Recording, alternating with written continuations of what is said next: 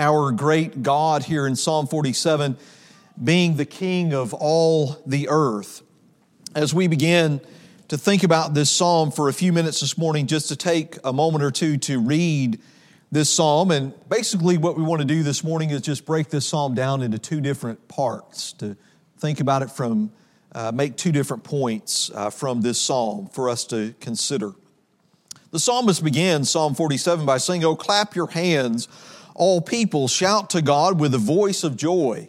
For the Lord Most High is to be feared, a great king over all the earth. He subdues peoples under us and nations under our feet. He chooses our inheritance for us, the glory of Jacob whom he loves. God has ascended with a shout, the Lord with the shout of a trumpet.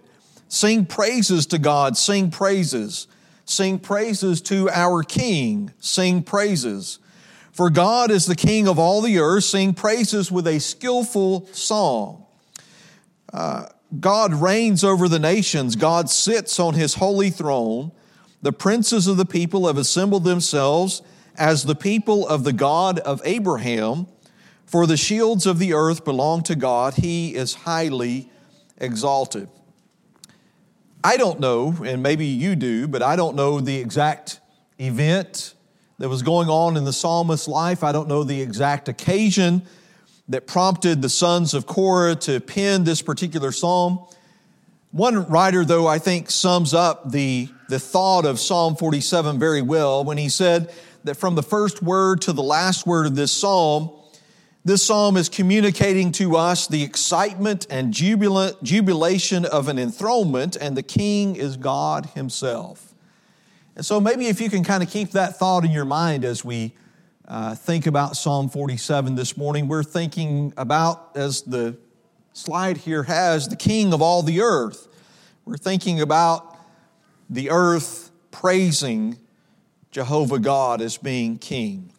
As we think about God being the king of all the earth, first of all, I want us to think about the extent of the king's reign. And you can look at the verses that I have, especially here on the screen this morning.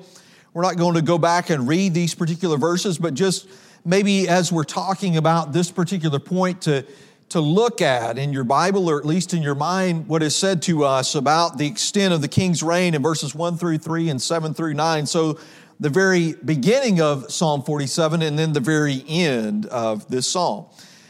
I think as you look at these particular 6 verses, you'll find that in these verses, and really woven throughout this psalm, are several phrases that describe the extent to which God reigns over the earth. Notice in verse 1, he says to us, encouraging, urging, instructing all peoples to clap your hands in praise to Jehovah God, that God is the God of all peoples in essence. In verse 2, he describes God as being the Lord Most High. He describes him as being a great king over all the earth. In verse 3, he says to us that God, this king over all the earth, subdues peoples and nations. Down in verse 7, again, he describes him as being the king of all the earth. Verse 8, he says to us again that he reigns over the nations, that he is reigning as he is sitting on his holy throne. And then finally in verse 9, he says to us that the shields of the earth belong to God. You think about a shield, maybe that doesn't really register with us from a military standpoint today because we're more into high-tech weapons, I guess. But a shield would have been something that would have protected a man who was out fighting on the battlefield. So all the protection of the earth belongs to God. Maybe you think about a shield as being power, a symbol of power, and all the power of the earth belongs to God. And you see all of these phrases here in these verses in Psalm 47, and they're all pointing to the same truth that God is the king of all the earth. Who was the original user, if you will, of this psalm? Well, it was Israel, wasn't it? It was God's chosen people under the old covenant. What was the original use of Psalm 47? I don't know exactly, but presumably it was God's people, the Israelites, using this psalm as they use many psalms in worship to God. although God was, in a very real and special sense, the God of Israel. You know, how many times as we read through the Old Testament do we find language like this, that God says to His people, I will be your God and you shall be my people? And of course, that language is translated or carried over into the New Testament, the New Covenant that we live under today, that God still has that desire to be our God and for us to be His people. And so in a very real and a very unique, special sense, the Israelites looked at God as being the God of Israel. But I believe Psalm 47 reminded them, as it reminds us, that God is much more than that. That God was and is and always will be, as we're speaking of this morning, the King of all the earth. He is not just a tribal king. He is not just a territorial king. He is not just a king of one nation or one people. No, God is the King of all the earth. His reign, as this psalm reminds us very well, His reign is over all peoples. His reign is over all nations. And as we read, not only here in Psalm 47, but as we read throughout the Bible, especially in the Old Testament, we find many passages that remind us of that fact and tell us that God's throne is in heaven. God's throne is not here upon the earth, which means that God sees everything that goes on here on this planet. He is looking over all creation. He sees the activity of all of His creation. He is ruling in the affairs of mankind. You might remember some language like that in the book of Daniel, as Daniel had an opportunity to stand before King Nebuchadnezzar. You might remember in Daniel chapter 4 that King Nebuchadnezzar has called all of his wise men, his counselors, his advisors together. He had a dream and he asked them to interpret the dream. And those wise men, supposedly wise men, could not do that. They didn't have the power of God behind them, but Daniel did. And so he called Daniel in, and Daniel said to King Nebuchadnezzar, I wish that I could tell you that the interpretation of your dream applies to someone else, to your enemies, not to you. And we're not going to really talk about that dream much, but just in giving the interpretation of that dream in Daniel chapter 4 at verse 24, this is what Daniel said to King Nebuchadnezzar. This is the interpretation, O king, and this is the decree of the Most High, which has come upon my lord the king, that you be driven away from mankind, and your dwelling place be with the beast of the field, and you be given grass to eat like cattle, and be drenched with the dew of heaven, and 7 periods of time will pass over you.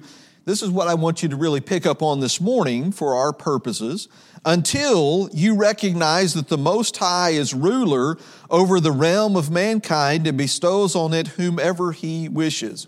Some of your translations may say, maybe some of the older translations say, until you, Nebuchadnezzar, he thought of himself as being king of all the earth, if you will. He thought of himself as being the most powerful man on the planet at that particular point in history. And in many ways, he was from a human, earthly perspective. But here was Daniel, God's prophet, God's messenger, God's servant, coming and telling the most powerful man in the earth, there is one who is even greater than you. There is one who is even over you, and He is the Most High God, and He rules in the affairs of mankind. God, again, is over all. Daniel understood that particular truth about God, and he was wanting this man, and he said, you're going to learn, because God is going to humble you, and He's going to humble you until you learn that God Most High rules. And He alone is ruler over all nations, all of mankind. As we come back to Psalm 47 then, as the psalmist says to us here in verse 3 about this one who is king over all the earth, and He subdues peoples under us, talking, I think, about those who were Israelites, God's chosen people, and nations under our feet. Yes, although God often defeated Israel's enemies, didn't He? You know, He wanted them to be very clear when they went in and they defeated a particular nation, or even as they went into the land of Canaan, they were driving out the foreign peoples that lived there. God wanted them to remember that He was the one who was responsible for giving them the victory, lest they get the big head, lest they become too full of themselves, which Israel often did, and thought, hey, we have done this. We have taken this land, or we have driven out these people by our own might and our own power. No, God wanted them to know that it was His power. But even though God did that many times over, He wanted Israel and all the nations to know that He was not just the God of Israel, but He is King of all the earth. The picture that the psalmist is painting for us here of God's universal reign, even during the days of Israel, I think it surely should point our minds to the time in which we live. And it was pointing to us looking forward to a time, I believe, when, as the writer says there at verse 9, as he closes out this psalm and kind of sums up that whole thought of this psalm, is pointing to a much greater time, the time when Christ would come. A time when, as he says here, the princes of the people would join together, if you will, the people of the God of Abraham. They would now be one people. And they would be one people over whom God reigns through His Son, Jesus Christ. We know, as we look at a lot of psalms, not every psalm, of course, is messianic. And I'm not suggesting to you that Psalm 47 is overly messianic, like a number of psalms are. But I believe here again, the psalmist is looking forward to the time of Jesus the Christ being king over all of His people. We know, as we read through the gospel accounts, Jesus came to earth. He lived as a man. He spent 3 or 3.5 years trying to preach the good news about Himself and trying to bring people to Himself. But after dying on the cross, after rising from the grave, then we know that Jesus ascended to His Father. And there He became king over all the earth. He became king over all people, especially in a very special, unique sense. Again, people who would submit and subject themselves to Him.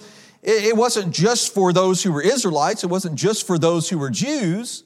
But now that was open to everyone, Jew and Gentile alike. Many, many passages that we could look at along these lines this morning. One I want to take you to very quickly, and maybe I'm getting a little bit behind here on the PowerPoint, but Romans chapter 10,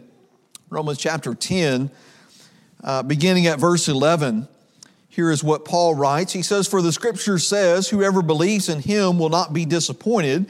For there is no distinction between Jew and Greek, for the same Lord is Lord of all, abounding in riches for all who call on Him, for whoever will call on the name of the Lord will be saved." Paul is making the point here as we remember, I think, the early part of the book of Romans, where he points out to us that, yes, in chapter 1, those who were Gentiles, that they've obviously left God. They've gone off in a different path.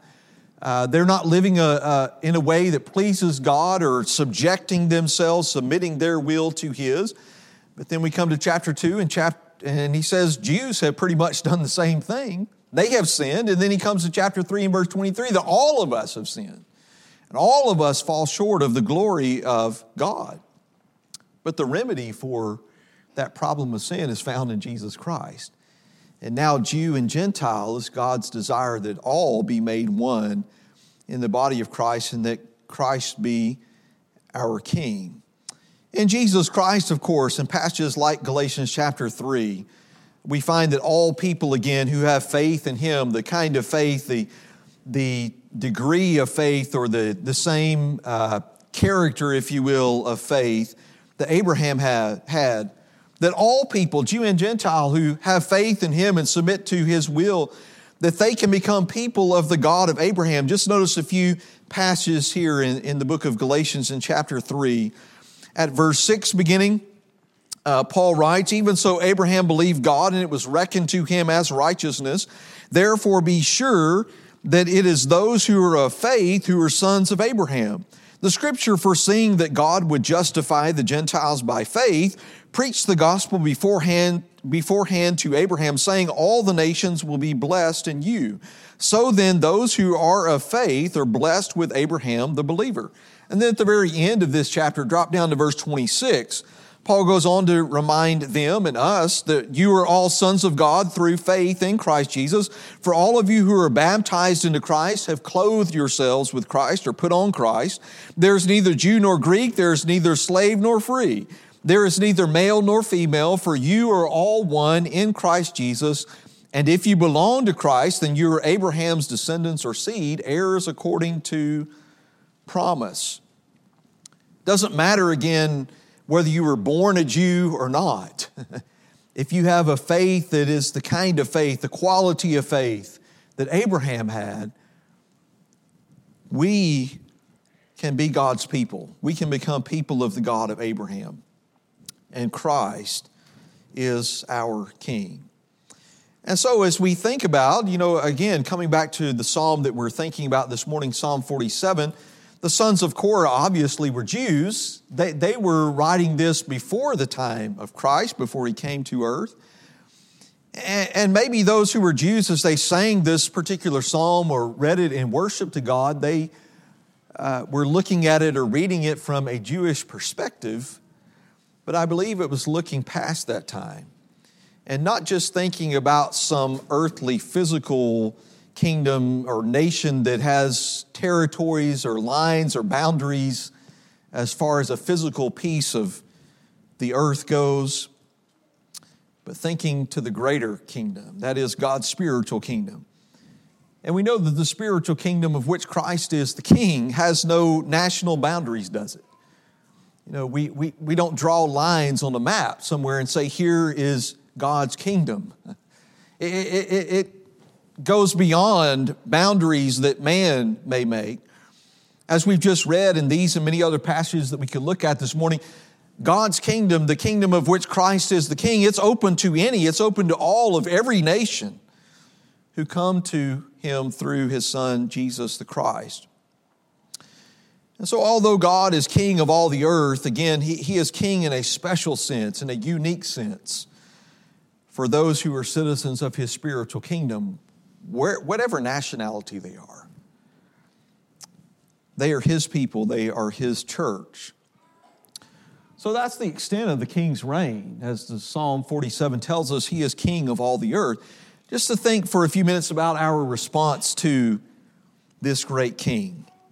As the psalmist here is showing the extent of God's reign as king of all the earth, I think the psalmist throughout this psalm shows how we, all people, because all people have been created in God's image, but particularly God's people, how we respond to the great king of all the earth. Number one, the psalmist says to us that we rejoice. Look there at verse 1 again. He says, "Oh, clap your hands, all people. Shout to God with the voice of joy." Here the psalmist is instructing not just, even though these are Jews, the sons of Korah, not just those who are the chosen ones of God, the Israelites, but he's encouraging all peoples, all nations to join in rejoicing in the King of all the earth. This theme of all peoples, but especially again God's people, rejoicing in him, is found throughout several other psalms. Just to notice a couple of these quickly, many references we could give this morning. Psalm 66 verses 1 and 2. Here the psalmist says, "Shout joyfully to God all the earth, sing the glory of his name, make his praise glorious."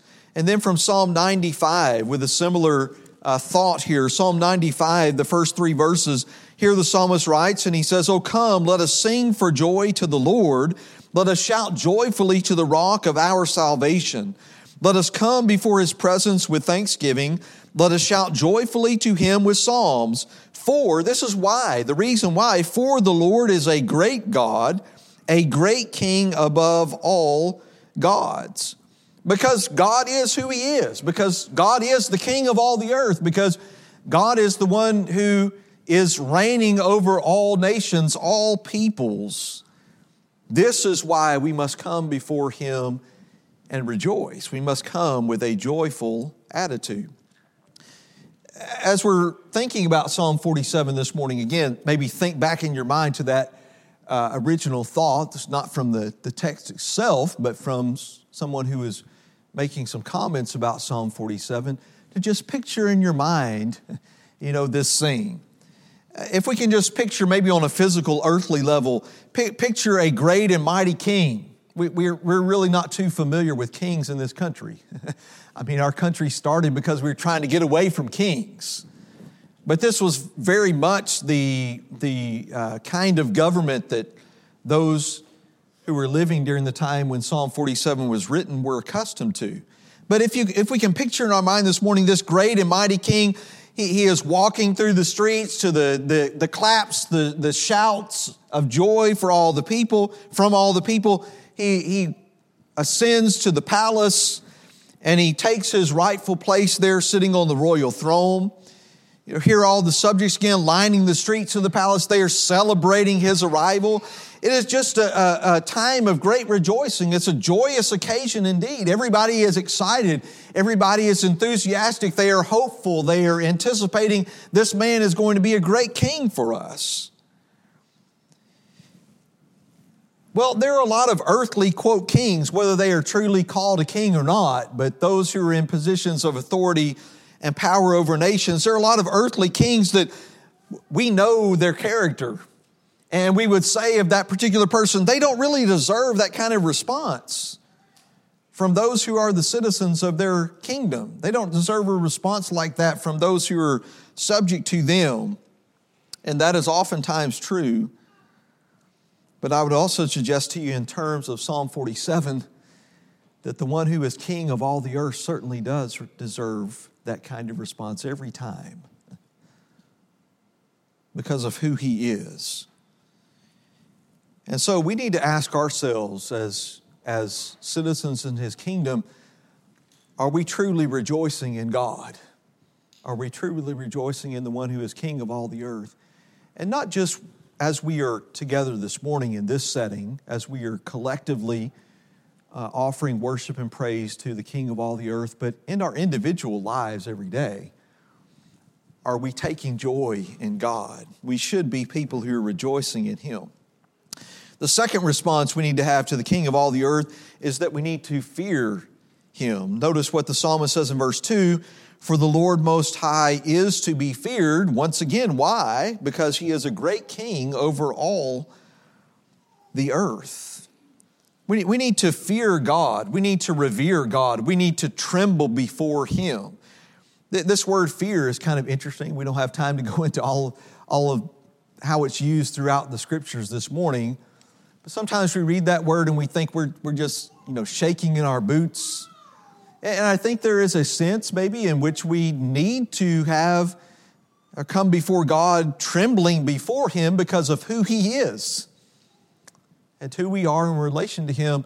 But more than that, I believe the word fear is used in the sense that we need to come before God with a reverence.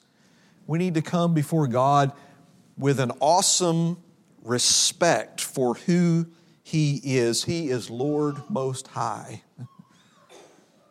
He is King of all the earth. There is none like him, as we have already sung this morning.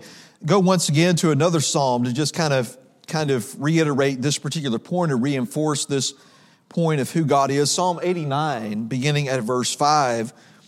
The psalmist here says, the heavens will praise your wonders, O Lord, your faithfulness also in the assembly of the holy ones. For who in the skies is comparable to the Lord? Who among the sons of the mighty is like the Lord? A God greatly feared in the council of the holy ones and awesome above all who are named, who are around him. O Lord God of hosts, who is like you, O mighty Lord? There is none like him. Again, as we've already sung this morning, there is none like him. None can compare. No God his equal, no prince his heir. There is no earthly king. There is no earthly power. There is no earthly might to whom we can compare Jehovah God. Therefore, we need to fear him. So we need to ask ourselves, are we rejoicing in God, but also are we fearing God? Are we living our lives every day in reverence to God? That doesn't mean that we walk around with a somber face all the time. Because again, we're to be rejoicing in him. At the same time, we need to revere him. And thirdly and finally this morning, the psalmist says to us in Psalm 47 that as we come to the King of all the earth, we need to sing praises. Verses 6 and 7, he says, at least in the New American Standard, with a skillful psalm. That phrase, sing praises, occurs 5 times here in just a couple of verses, 2 or 3 verses. So that is the emphasis of the middle section of this song. psalm is that we need to sing praises to the one who is king of all the earth. This term, skillful psalm or maskil, is translated understanding in several translations that you may be reading from this morning. It really suggests the idea of wisdom and skill, that we come before the Lord and we sing praises to Him with wisdom and skill. Another writer says about this phrase, skillful psalm, that it is the idea of a song that teaches others about the Lord. And as we think about, we have a number of songs in our psalm book, just like I'm sure the Israelites did. As you read the collection of 150 psalms, there are psalms of praise, there are psalms of suffering. They're all different genres or types of psalms. And so it is in our psalm book today. Not every song that we sing, perhaps, is we're teaching each other about God or about Jesus the Christ. But a lot of our psalms do that. So the psalmist, I think, is repeating this particular thought of we need to sing praises to God, but we need to do that in a specific way. We need to do that with a skillful psalm. We need to do that with wisdom. We need to do that in a way that we can teach one another about God and we can learn even in our singing. Just one example of this from Psalm 100, verses 1 through 3. The psalmist here says, "Shout joyfully to the Lord, all the earth. Serve the Lord with gladness. Come before Him with joyful singing. Know that the Lord Himself is God. It is He who has made us and not we ourselves. For we are His people and the sheep of His pasture." We recognize who God is. We fear God. We revere Him for who He is. And we come before Him rejoicing, but we come to sing praises about Him, even as we sing to one another. We know the passage, I think, very well in Colossians 3 and verse 16, where we have the instruction there that we are to be teaching and admonishing one another in psalms and hymns and spiritual songs as we're singing with thankfulness in our hearts to God. And so there in that verse in the New Testament, we find out that the words that we sing as we are teaching and admonishing one another, that they are very important. But also the attitude that is in our heart as we are singing praises to God, that we're singing with this thankfulness, this joy that is just overflowing and coming out in our lips. And all of that as we're teaching one another and as we're thanking and rejoicing in God, that in all of that we are pleasing Him. And so we need to ask ourselves the questions as we sing praises to God, whether it's in this setting, collectively or individually, throughout our daily lives. Are we doing that in a way that God is magnified, that God is glorified? Not that we ourselves are magnified or made to appear larger and bigger and better and more powerful than we are, but in a way that God truly is glorified. We need to take a lesson, I think, from Psalm 47, as we can find elsewhere in the Scriptures, that God is not just the God of the United States. God is not an American God. No, God is the King of all the earth. And we need to take comfort in that fact. So when we look at our world today, as big of a mess as it is, we need to remember that God is the King of all the earth, that God, I believe, is still sitting on His throne, that God is where He has always been. He's still reigning over the nations as we speak this morning. But in Jesus Christ, He is reigning even over His chosen people this morning. And so as we're about to dismiss to go to our classes, just to keep this thought in mind, maybe it will tie into what Brent's going to talk to us about here in the worship period this morning, to just think about this: is God your King? He's King over all the earth, but He wants to be your King personally. And He can only be your King if you are subject to His will, if you're living your life in a way that is pleasing to Him. So let's keep those good and grand thoughts in our minds as we study God's Word this morning and as we worship Him together. Thank you so much. Let's go to our classes now.